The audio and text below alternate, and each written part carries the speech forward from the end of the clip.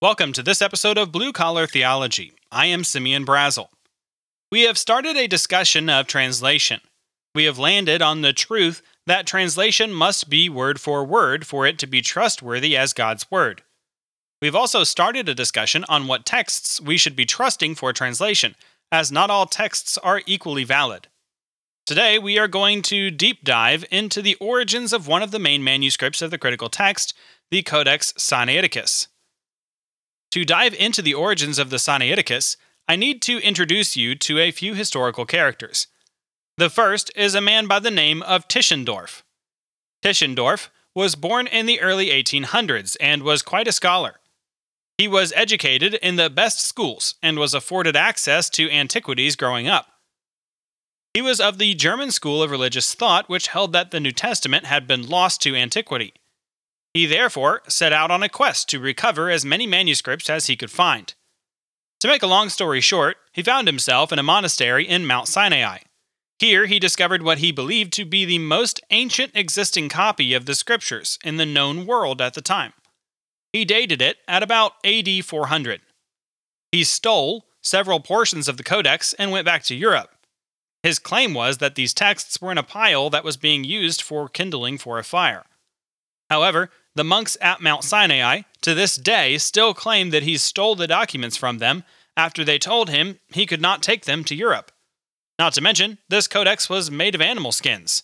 It would have made extremely poor kindling. Plus, the monks in the library of the monastery would have far too much respect for God's word than to allow it to be used this way. Their job is to preserve documents, not destroy them.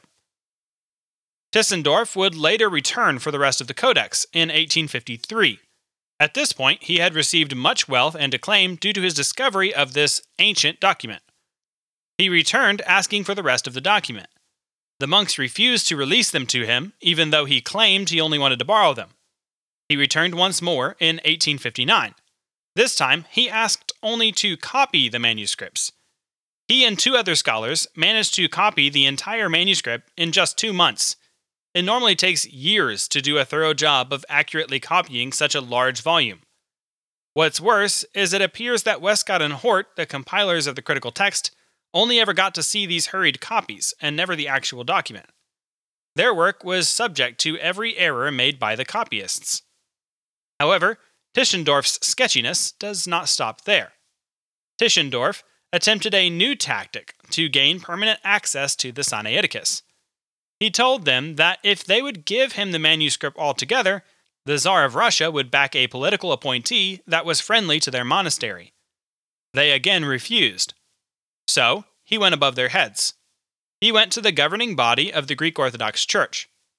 He asked them if he could borrow it to produce a facsimile copy for the church in St. Petersburg, Russia, in time for their 1,000-year anniversary of the Russian monarchy. He claimed it would be returned before then. They eventually agreed and ordered the monastery to give him the codex with the understanding that it would be returned. Of course, it never was. The literary churchman in 1862 wrote that after much research to find record of Tischendorf getting official permission to loan the document to the government of Russia, no record was found. The monks still held that Tischendorf had made up the whole affair to get his hands on the Sinaiticus. Do not worry. It gets worse. The second man I need to introduce you to is a man by the name of Simonides. Simonides was a language scholar and an excellent calligrapher. He was well known for his ability to write in the styles of ancient documents and was often commissioned to make facsimile copies of documents for display in various museums and private collections. He was also a collector of antiquities as well as an active member of the Orthodox Church. In 1839, his uncle Benedict had the idea to present Emperor Nicholas I of Russia with a facsimile copy of the Old and New Testaments written in the ancient style on ancient materials. He asked a man named Dionysius, who was the monastery's official calligrapher, to do it, but he declined, saying that the task was too difficult. So Benedict asked his nephew Simonides to do it. He accepted. He found in the monastery a large blank volume and used those pages, along with some in their possession, to do it. He finished all of the Old and New Testaments, along with the Book of Barnabas and part of the Book of Hermes. Then he found himself under the patronage of someone else after the death of his uncle Benedict. So he gave up on the project and was advised to send it to Mount Sinai, which he did. When they received it, the monks there were so impressed with his work that they urged him to complete it. Some years later, in 1852, he returned to Mount Sinai. When he found it, it had been significantly altered and was in bad shape. Note that this was between the first and second visits of Tischendorf. Pages were missing, and the binding was torn in several places. He decided to leave the document and not try to finish the project. So, according to Simonides, he created the Sinaiticus in the mid-19th century, which would make it not ancient at all, and certainly not trustworthy as scripture. He had the skills to do so, and it seems his motives were pure. One day, a copy of a leaflet showing Tischendorf's discovery found its way into the hands of Simonides. He immediately recognized it as his own work. In the interest of preserving the true scriptures, he reached out to Tischendorf and let him know of the error. He was immediately called a fraud. So he took his story to the papers and presented people who could attest to his having been commissioned to make it. Unfortunately, all but one of the men mentioned had already died. Remember, there are no cell phones, so Simonides could not have known that they were no longer alive. Tischendorf was so rooted in the religious system of the day that everyone went to bat for him, including the media outlets and religious papers. Simonides' one living witness was soon discredited and tossed under the proverbial bus. Simonides, to this day, is known as Simonides the Forger, because Tischendorf began to claim anything and everything Simonides had sold or given to museums and private collectors was fake. Even things that were commissioned works were claimed by Tischendorf to have been sold as legitimate items, even though the purchasers would vouch for Simonides that they had commissioned the work. It did not matter. The media machine was on Tischendorf's side. He was already acclaimed by the church to have made the most important biblical discovery ever. Simonides was all but buried. Only his closest friends would continue to defend his character for the rest of his life. Now, much of this is Simonides' word versus Tischendorf's word. What we must consider is the character and motive of each man. Tischendorf's character is dubious at best. The monastery in Mount Sinai still to this day claims that the document was stolen. They would never use a document containing scripture as kindling for fire, so that story was obviously a lie. Not to mention, skins are a terrible thing to try and start fire with. Tischendorf's many trips to the monastery also indicate their unwillingness to part with it. There is also no record of the monastery gifting the document to Russia. As the document was never returned, Tischendorf's story seems to have quite a few holes. Tischendorf also became quite famous and rich due to the discovery of this document. He had much to lose if it was discovered that it was a fake. Simonides, on the other hand, was a well-known and liked individual prior to his rub with Tischendorf. Tischendorf himself had said that he was the most capable calligrapher he knew prior to this incident. He had nothing to gain from trying to tear down Tischendorf. If Simonides was lying about it, it would only be able to destroy another man. His path did not even cross with Tischendorf much, and there was no bad blood between them. He did have everything to lose if proven wrong, though. So why would he risk everything for literally no gain? Now, let us consider some forensic evidence. Up until recently, these things were not an option to us. In the 19th century, they dated documents by eye. They would look at a document and judge by the style of the writing and the quality of the materials how old it was. This made forgery extremely easy. There have been many confirmed cases of forgery during this time. All someone needed was access to older materials or the ability to make them look old. Animal skins were often stained with coffee or other materials to give them the appearance of age. This was something Simonides certainly had the skills for, but he did so legally. What is interesting is that everything Simonides ever touched was accused of being forgery, except for the one thing he actually said he forged. Up until now, the documents have not been available for scrutiny, but digital scans have recently been made of them. I will link a place to view them in the notes. One thing that is interesting is how white the pages are.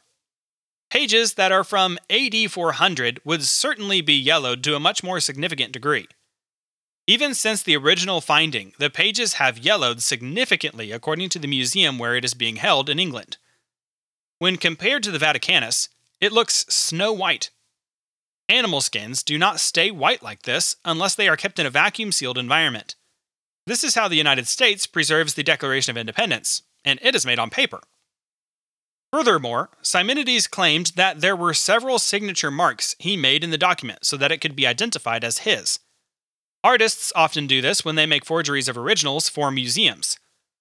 Simonides provided the locations of these marks publicly. Conveniently, in each place where he said there would be a mark, there is now an imperfection in the document. Either it has been scratched out or cut out entirely. Some places have been obviously cut with shears. Simonides challenged Tischendorf to appear publicly with the document and he would show everyone where the marks were, even though according to Tischendorf, Simonides had never seen the document before. Tischendorf declined and continued to defame Simonides. These were only claims until recently when these digital photos were released.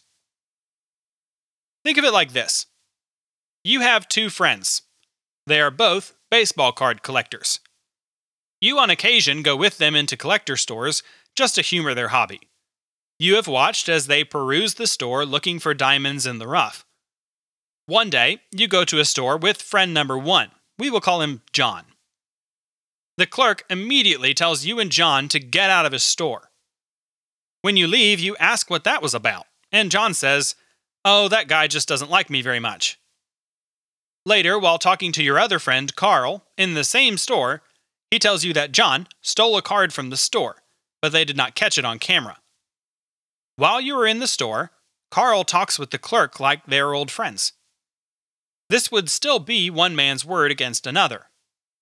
As a third party, you do not have enough evidence to go on.